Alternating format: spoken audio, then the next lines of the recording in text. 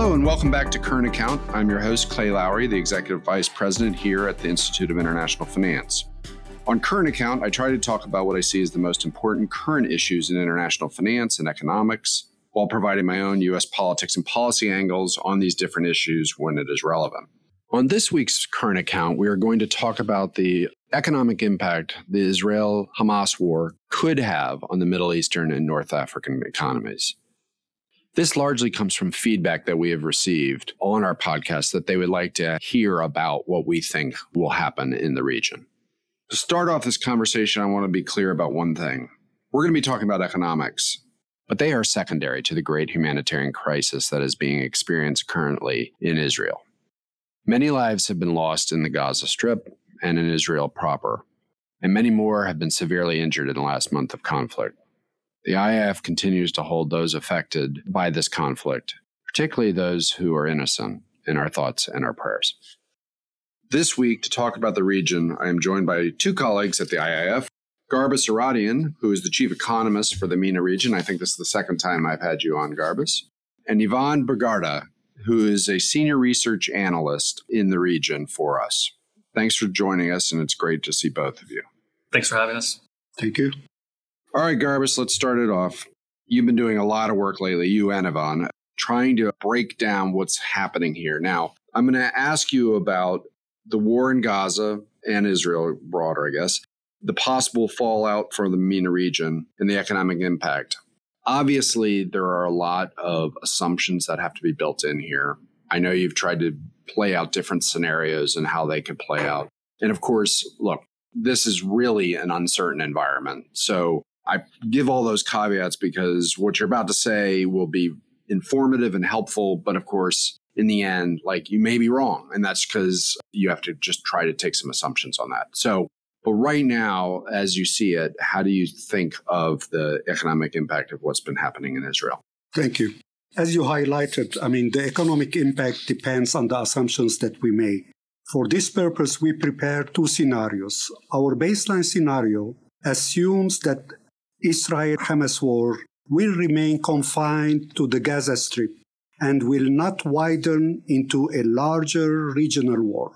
So this scenario, we give probability more than 50%, at least 60 or 70%, based on recent development, including Hezbollah's statement. Hezbollah is the Iran proxy strong militia in Lebanon, in which their leader indicated indirectly that he will not join the fighting beyond border-limited attacks.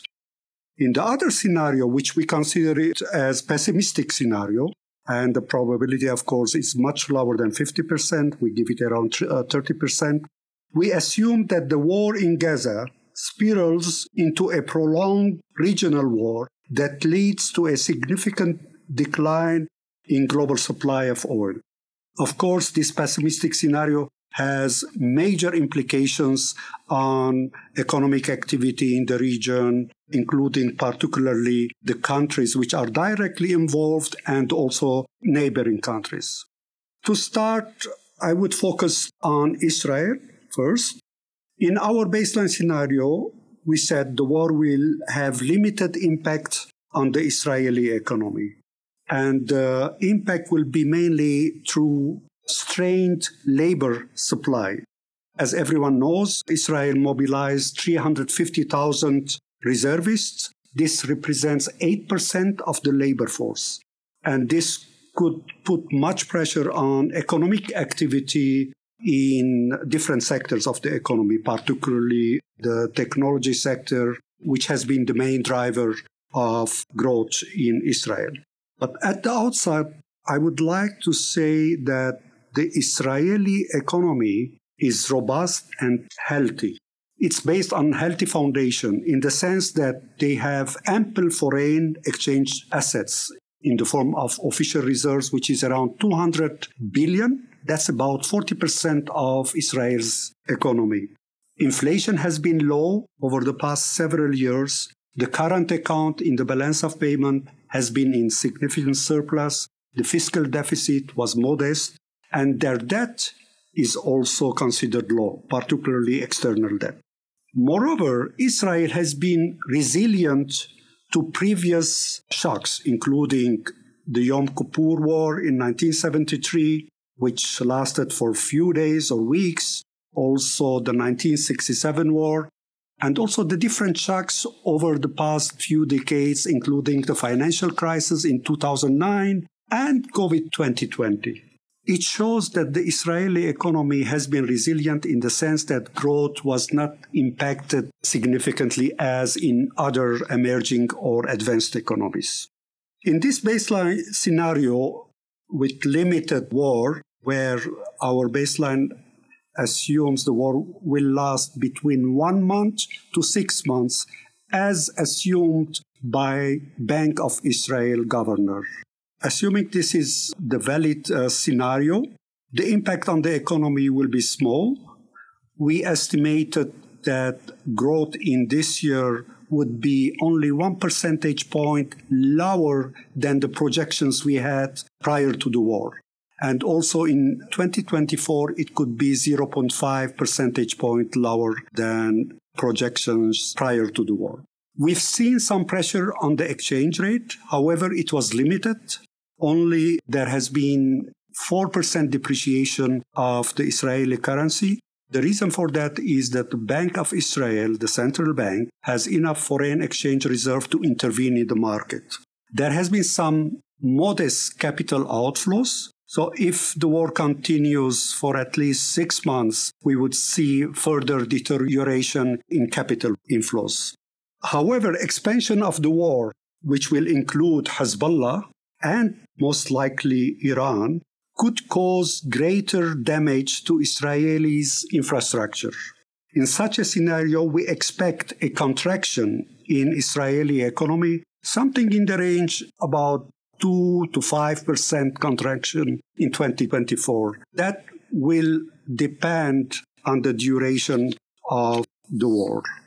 Moving to Lebanon, I will focus in case of Lebanon on the pessimistic scenario because in the baseline scenario, the impact again, like Israel, will be very small. And mostly it will be in the form of less tourism. Whether it's Lebanon, Jordan, Egypt, all these countries rely heavily on tourist income. So even in the baseline scenario, we will have significant decline in tourist receipts. But moving to the pessimistic scenario for Lebanon, this could destroy the Lebanese already drained economy. In the past 4 years, Lebanon's economy contracted almost by 45%. Such a war on Lebanon, which will destroy the remaining weak infrastructure, could lead to a contraction at least by 30% and deplete the foreign exchange reserves. Do you mean 30% on top of the 45%? Yes, 30% decline because all infrastructure will be destroyed. Most likely in this prolonged scenario of expansionary war, Israel is likely to bombard not only the south, but also some of the major cities in Lebanon. And that could devastate the economy. Jordan is a proximity country which has very good relationship with Israel. They have peace. However, there is an indirect effect on the Jordanian economy, as 60% of the population of Jordan are of Palestinian descent. This could raise some social unrest and most likely the West Bank and to some extent Palestinians in Jordan would like to participate in the war. That's the low probability scenario. So in such a pessimistic scenario, we would see tourism plunging. Tourism used to account for about 13% of GDP. Private investment will fall, exports will fall, and the Jordanian economy could contract in 2024 by 1 to 2%. This contraction is not as much as Israel because we're assuming officially Jordan will not enter the war, but there are indirect effects on its economy.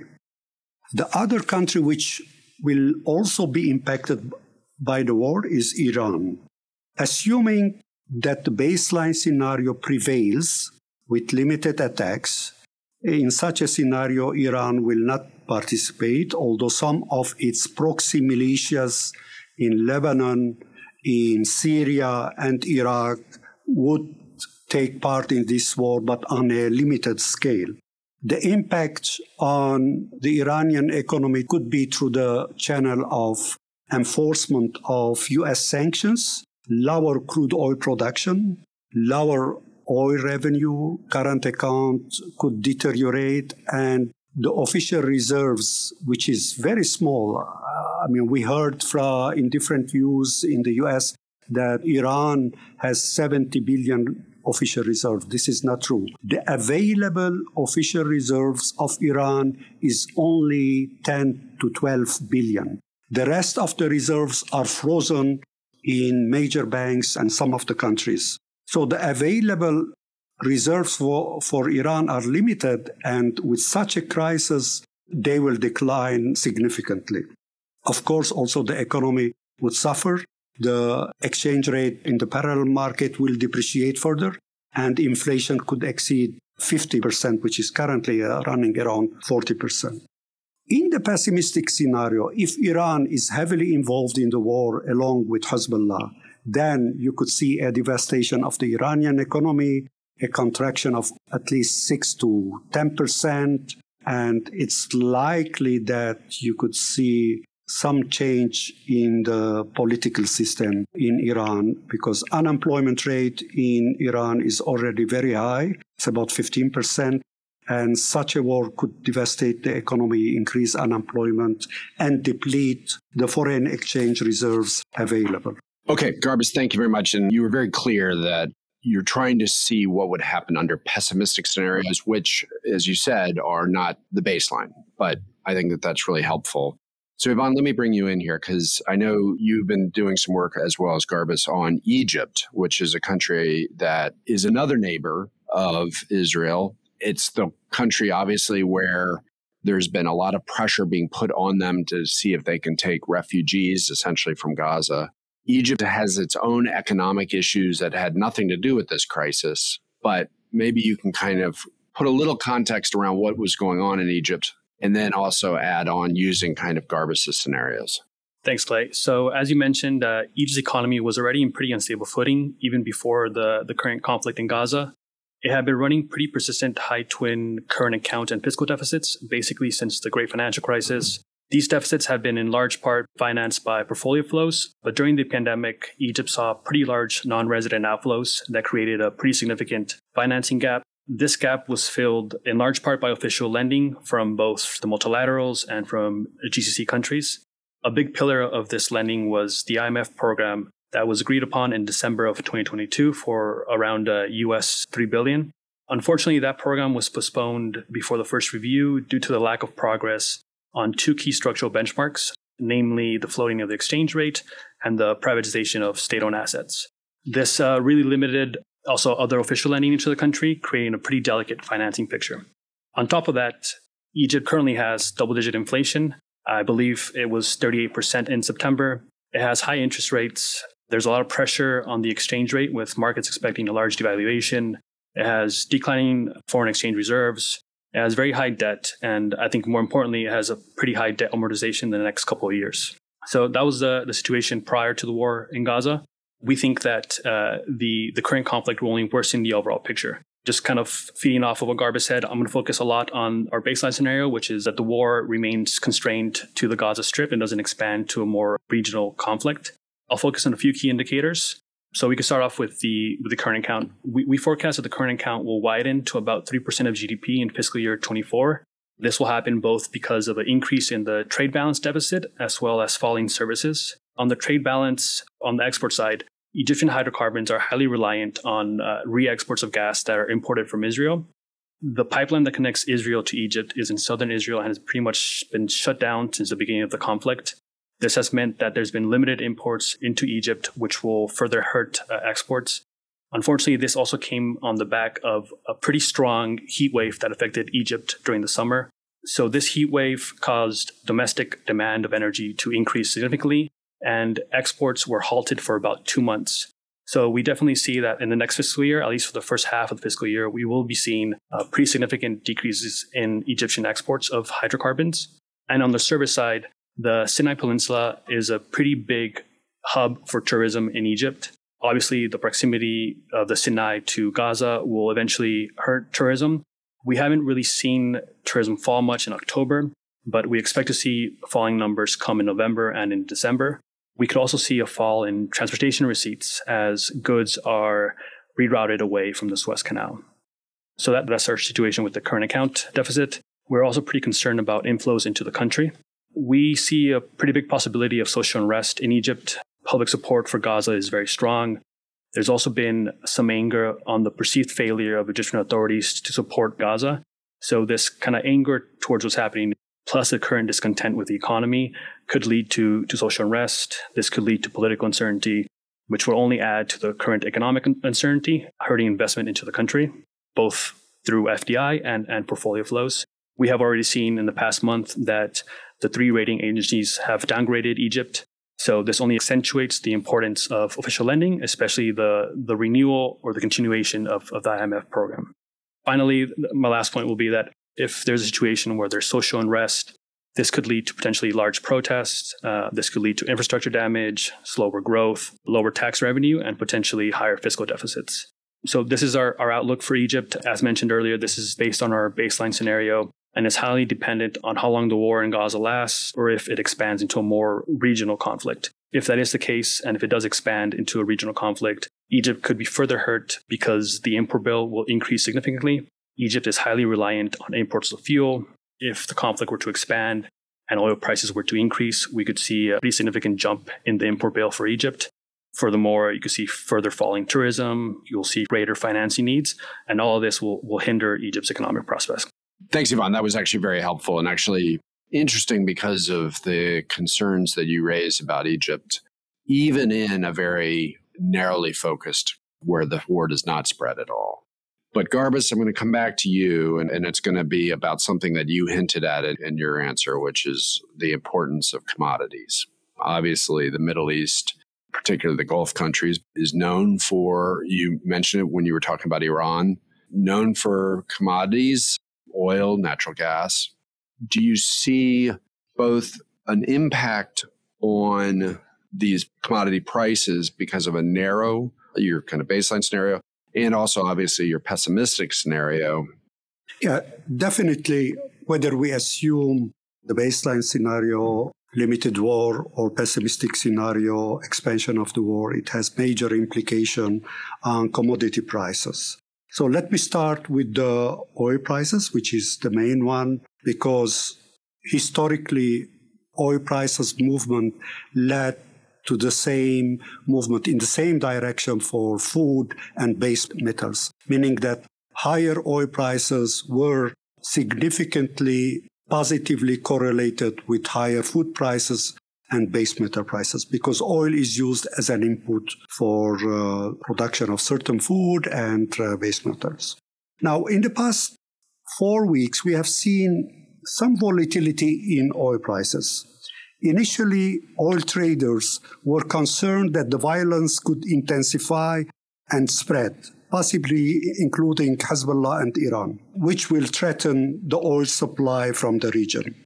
However, these fears have eased in recent days, and Brent crude prices have declined from $91 on October 19th to around $80 now. Today, it's hovering around $80, which is close to where it was prior to the outbreak of the violence.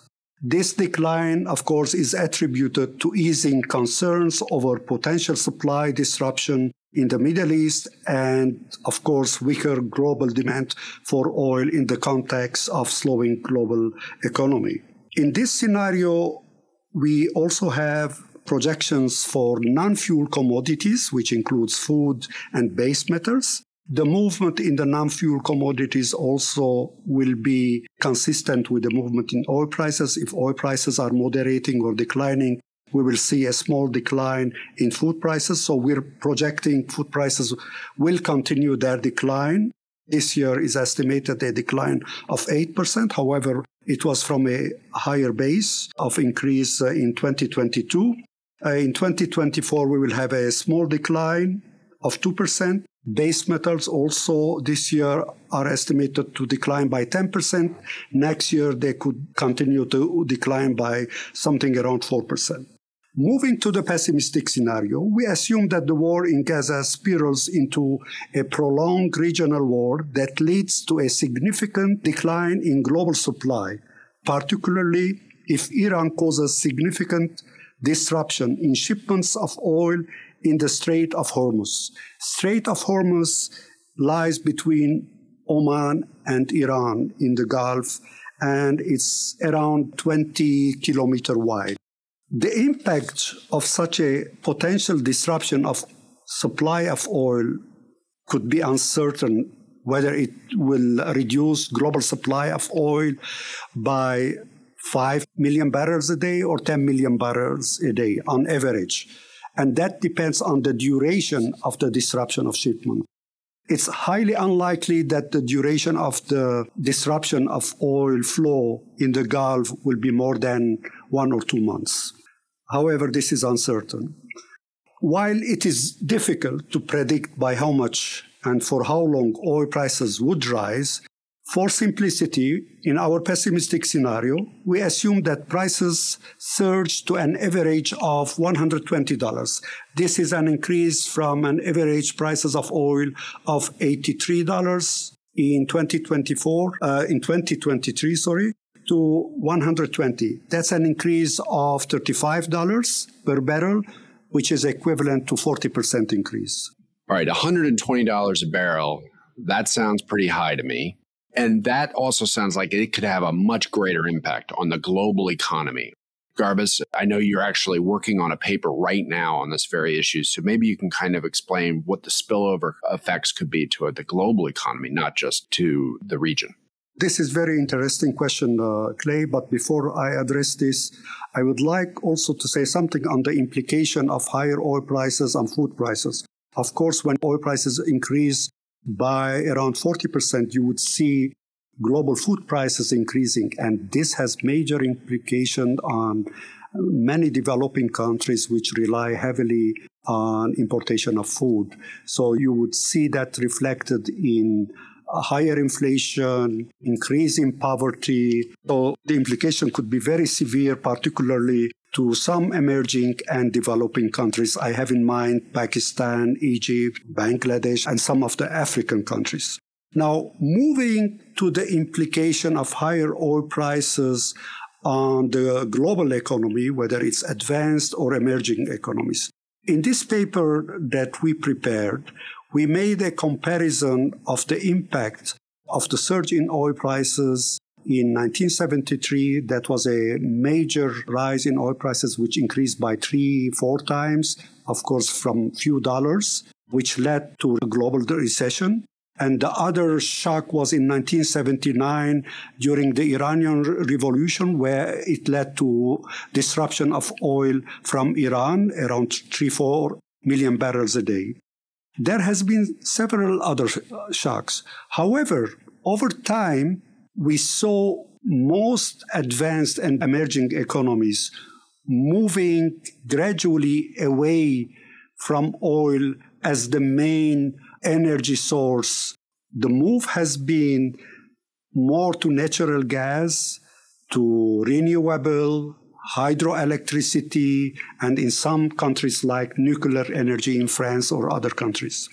And also there has been some structural changes in the sense that most countries, the services sector as percentage of its economy continued to decline. Of course, we know that services sector is less oil intensive than manufacturing sector or other sectors or construction.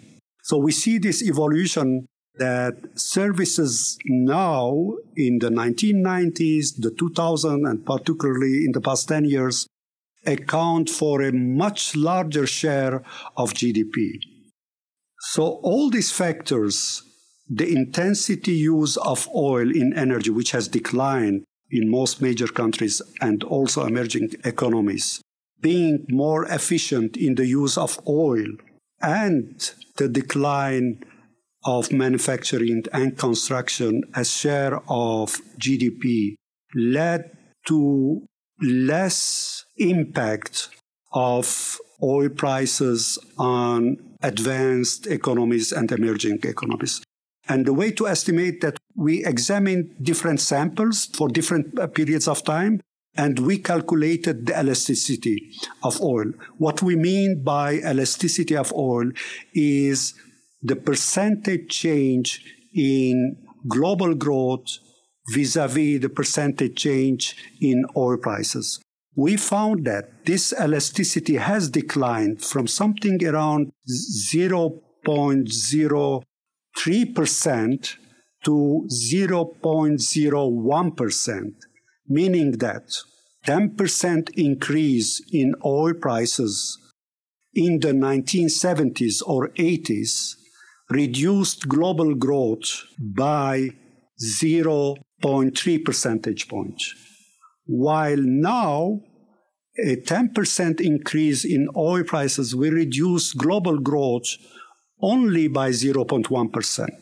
Incidentally, our estimate is slightly lower than the IMF estimates. IMF has an elasticity of 0.015. Ours is 0.010. That was very interesting. Let me just simplify that a little bit. So if there is a 40% increase in oil prices going into 2024, then by your calculations, that would suggest that global economic growth, putting aside every other factor, would lower by 0.4 percentage points. So in other words, if it was supposed to be a 3% global growth, it would be 2.6% global growth. Is that roughly right? Yes, correct. Our current forecast of the global economy is 2.9% for 2024. So if we take into consideration the pessimistic scenario where we said oil prices could increase by 40%, this will lead to reduction in global growth by 0.4 percentage point, meaning that instead of growing at 2.9%, the global economy would grow by 2.5% in 2024. That's interesting because in some respects, when we usually think about this, we usually think, oh my gosh, oil prices have just shot up by 40%. It's going to kill the global economy. And what you're saying is, no, it has an impact, but it's not nearly as significant as probably perceptions would make you think, and not nearly as impactful as it was 25 years ago. Yes.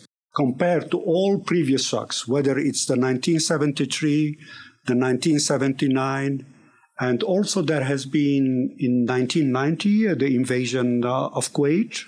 Compared to all these shocks, this time round, the impact will be much smaller. Of course, there are also differences among emerging economies. Significant number of emerging economies rely on oil or other commodities. That's actually a great point. So it's important to think about it on an aggregate basis, but then you do have to disaggregate because there are going to be countries out there or economies that are more dependent on importation of commodities that are going to be hurt worse. Definitely, the impact on certain group of countries will be much lower than advanced economies. For example, emerging economies and some of the developing countries rely heavily on the exports of oil and non-fuel commodities. As we indicated before, non-fuel commodity prices move in line with oil prices. So in a sense, that higher oil prices will benefit several emerging economies. I have in mind Russia, Brazil, Saudi Arabia, even some of the other Latin American countries, Peru, Colombia, etc., could benefit from higher oil prices. So on average, for emerging economies, the impact will still be very small because you have India, China, Philippines, Malaysia, Thailand, which are net importers of oil. Thank you, Garbis, and thank you, Ivan Burgara. This was very, very helpful. And look, you guys really deserve credit for trying to figure this out in very real time in a very, very volatile situation. So now it's time for my 3, 2, 1. That's my 3 main takeaways from my conversation with Ivan and Garbis.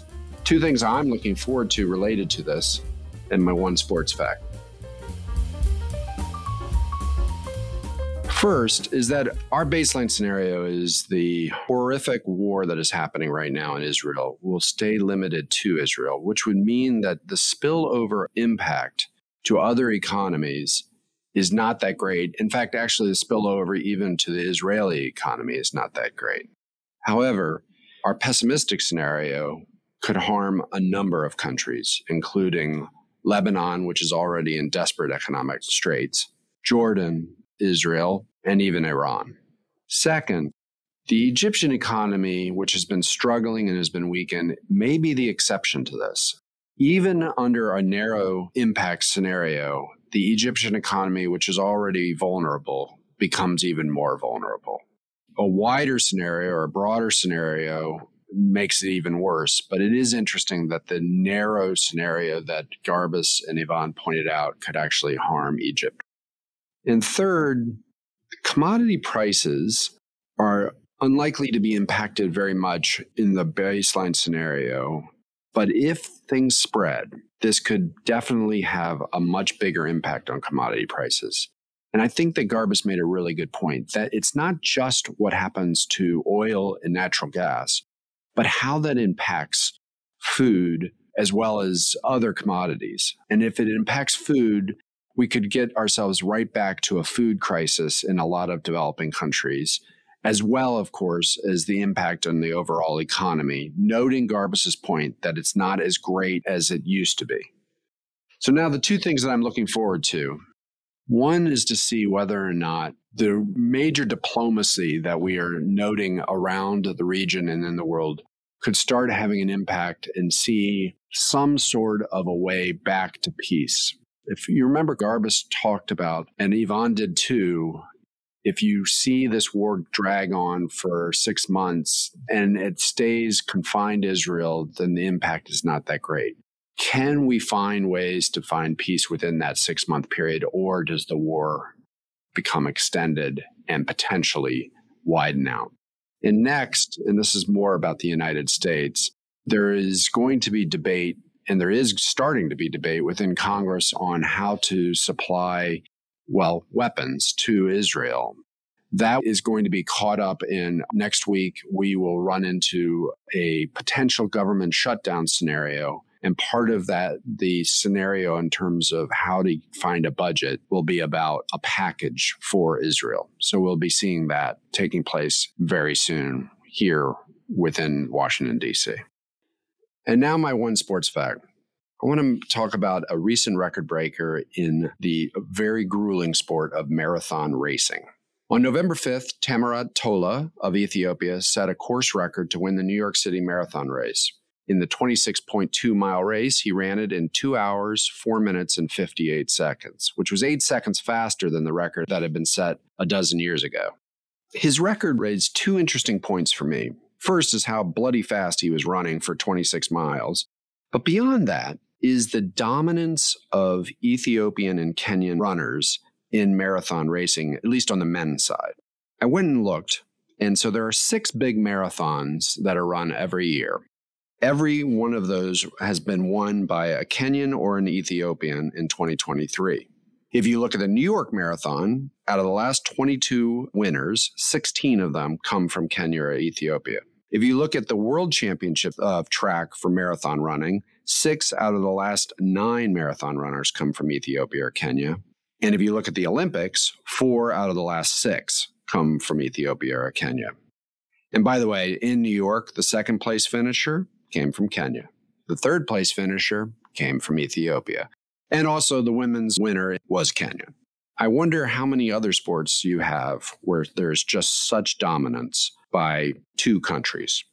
Anyway, first of all, thanks again to Garbis and Ivan for a terrific presentation. And that's going to wrap up this episode of Current Account. As always, we'd love to hear your feedback on the show as we constantly look to improve and enhance the experience for you, the listener. We can be reached at podcast@iif.com. All our episodes can be found on Spotify, Apple Podcasts, or wherever you get your podcasts from. Thanks for listening, and goodbye.